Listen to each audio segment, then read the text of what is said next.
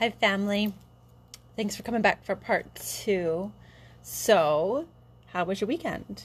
And if you're listening to this after October 2020, how was your weekend? Where are we? But for those of you that just listened to part one, that was on the new moon of the last portion of the year that is 2020. Did you notice the new moon? Were you able to catch the podcast in time? And was there anything that you noticed in taking in your surroundings? If that is a new practice, and even if it isn't a new practice, I often experience, that's the word. I often experience that sometimes when I bring a little bit of more intentionality to something, it kind of shifts. Like I can perceive something. My son and I were on a play date with a good friend and her son today, and one of the little boys, he's gonna be 5. He said, why do we keep going? Why do we want to go to the same playground? And I mean, the truth of why I'm going to the same playground is because my son enjoys it. And the mother was telling me the story, and I was laughing, and I was thinking about something that has become to the forefront of my mind is the subtlety of returning to a place. There is a movie right now a lot of people are watching called The Octopus Teacher, My Octopus Teacher. If you haven't seen it, I highly recommend it. He also mentions there that when you return to a place again and again and again, you start to notice the subtlety. And I found it funny in my, I guess it's over-observation or metaphorical analysis, that it was that day at the playground that the little boy had moved this ladder thing that I thought was, in a certain form that was immovable. I had been to this playground probably at least 25 times, and today was the first time that I realized that it actually has this one ladder has this flexibility to it. And I thought, just with so much that's going on in this year that is 2020, that it was a confirmation for me that the clues that I'm looking for or the places to attune myself are the subtleties that are already around me. I'm a big adventurer. So maybe for you, it would be the opposite. Maybe you are someone that doesn't go, to as many places. And for you, the invitation would be to kind of like change your environment. So I'm bringing that up in the idea of, being attuned for yourself. And wondering, did it land for you in the part one we talked about pattern interruption and letting a thought go and, just those simple practices of like, instead of searching for an answer of something, surrendering it. Because you still need to find the clarity or come into balance, but maybe the way that we're trying to achieve an answer is actually going to emanate from stillness and not motion. It's going to emanate from observation, not innovation. Or not, I don't want to say not innovation, not a new thing, like a real observation about what's already around, as opposed to needing the outside stimulus of a new thing, just like the scrolling effect, right? There's a never-ending scroll. It's like that Instagram, Facebook have figured out that we like the completion of something, and so even though we know the software never ends, logically, it doesn't matter. Psychologically, we'll just keep scrolling because we want to see what's next. Other thing that I'm going to connect you with me, connect with them. In the last episode, we were talking about there's a mountain, there's no mountain, there's a mountain again, and I'm watching The Last Airbender. It's the story of the Avatar. It's on Netflix, and it was made a while ago, and it's based off of some martial arts philosophies and principles that I really enjoy and kind of are great reminders for me. And so, like, the Airbender, okay? So there's this kid, and he's the Avatar, and he needs to kind of save the world, right? And he was born as an Airbender, and it's a reference point to the elements, right? Earth, water, air, and fire. And his job is, he's a kid, is to master all 4 elements so that he can go and do this big fight and bring balance. So the thing is that he has to have a strong relationship and balancing of all the 4 elements inside himself before he could ever affect his external. And so he was born an airbender, which kind of means that he has like these spidey senses when it comes to air. And then he's learning about water, and water kind of comes pretty naturally to him. And then he has to go learn about earth, and he's having a really hard time, and he's used to excelling. And his friend says to him, well, I think you're having a hard time with earth because it's the opposite of you. Like, water and air are closer in their elemental representations, but air and earth, it's the opposite of how you would normally approach and handle things. And that is why it's difficult for you. And I thought, oh, this is such a good reminder to cultivate the opposite. That when we're seeking balance, we have that practice of cultivating the opposite and what that might mean for you. And so it doesn't mean that, again, if you're new to this podcast, I would just kind of like let these concepts sort of roll over, because it's not this idea of, just surrendering your life in a way that you no longer are invested in it. See, here's the deal with him. Okay, so this is a great example of there's a mountain, there's no mountain, there's a mountain again. He is born the avatar. That is his destiny. Mountain. He still needs to alchemize his effort, that even though inside of him is everything he will ever need to accomplish his goal and his destiny, he has to travel the world and master all of these traits inside of himself to fulfill his destiny, the mountain again.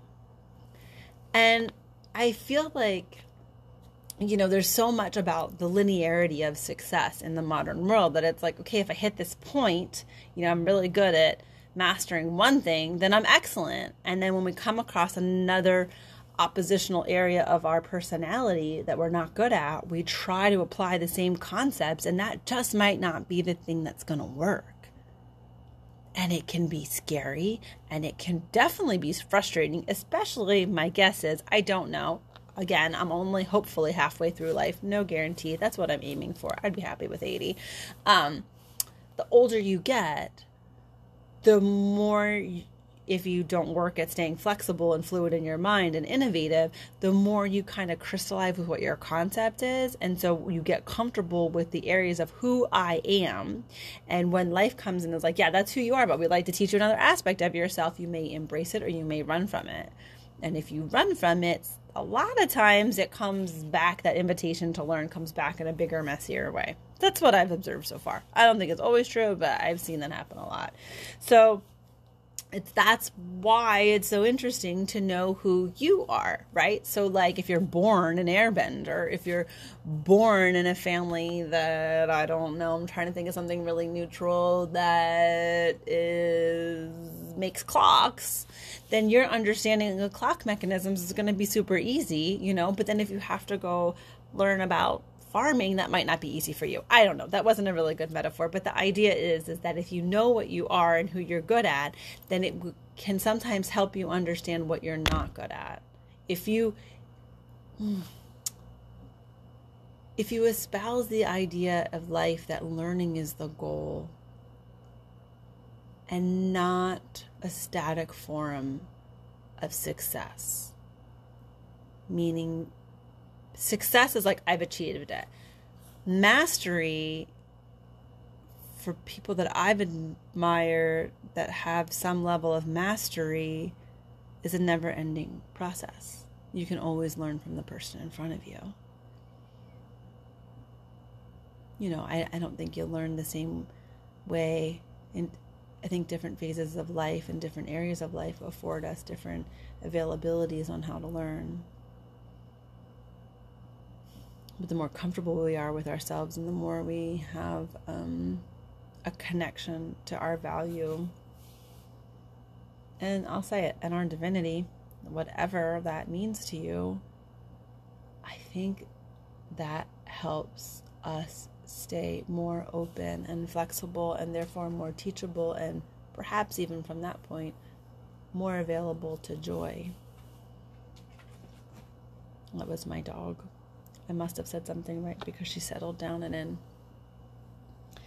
So when we talk about the last episode, I talked about how this is the moon to let everything go and let in the new. It's like, if we're only interested in manifesting for our own sake, not that there's anything wrong with taking care of yourself, but if it's out of fear, scarcity, there's really not that much juice or magic, as opposed to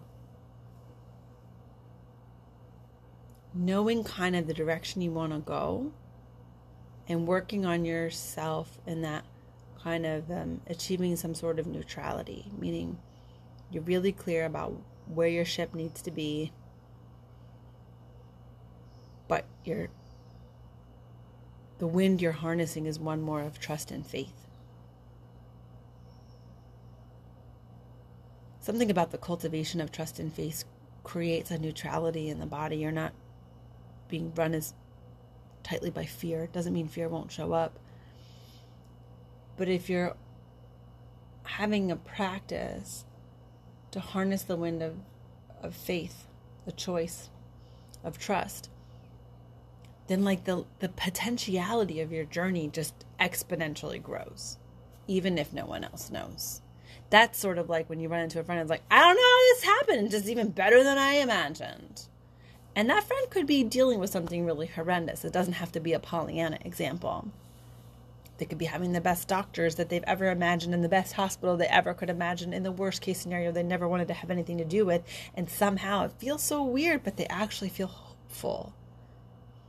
And they'll say stuff like, don't think I'm crazy, but I think it's going to all be okay. So let me bring this a little bit more into the practical for you. Okay. Or for us, really. So if you are in overwhelm, if you're kind of a type A like me, if you're in overwhelm, sometimes overwhelm brings out more overwhelm. But what the overwhelm, that kind of overwhelm needs is a dial back. If your overwhelm is, I'm so overwhelmed, I can't move, I can't do anything, nothing can get accomplished, and you need to kind of move into action. And both of those extremes need to be brought closer to neutrality. Neutrality is alkaline. The human body is a resilient being, amazing in its ability to adapt, change, grow. And alkalinity is the key element to that. When you are alkaline, you are not acidic. When you are alkaline, you are in a state of neutrality, meaning everything's in balance. You're in balance. And if you are interested in manifestation, when you're in balance, then your manifestation, your energy that you're putting to what you're trying to achieve isn't coming from panic or fear. It's coming from the natural effulgence of you. It's kind of like one of those things where, like, if you're in a closer to neutral or alkaline state, you might be dealing and navigating this crazy journey, but you keep bumping into things that help you. It's crazy. So this is me kind of circling back around, seeing, how did it go? Did you check in with yourself? What does it feel like if you're someone who likes to be on the doing side of things? What does it feel like for your completion of task to be surrendering? And where are you? Are you in there's a mountain? Are you in the no mountain phase and you're needing that kind of depth of surrender? Are you needing to alchemize your effort? The more acidic, hostile, and fearful your environment is around you, the more your gentle pulse of alkalinity, neutrality, loving kindness, first and foremost to yourself, so that it emanates and doesn't pull from an empty cup, is incredibly powerful. Don't underestimate it. Don't underestimate the uncontainable, far-reaching effect of your own resonance. Yeah. So enjoy your Monday. Thanks for listening. We'll be back next week with an interview. And send me a DM. I want to know if you're noticing what you're noticing. I think these are powerful times to be harnessing yourself and your own internal wisdom. And community is a human necessity. It's how we reflect our growth. It's one of the ways we can be inspired for change. And I know that whatever change that you're here to bring about is needed. Have a beautiful day.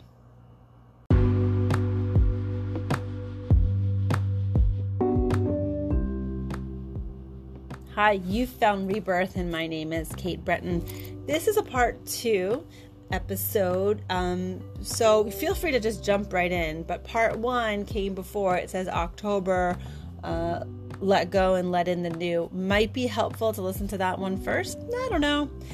Thanks for tuning in. As always, stay connected, katebreton.com. Upcoming offerings will be revealing in the next month ways for us to harness our internal environment, because our external environment is a little tricky these days. And so what a fantastic way for us to cultivate the opposite and anchor in the truly brilliant beings that we are. Thanks for listening.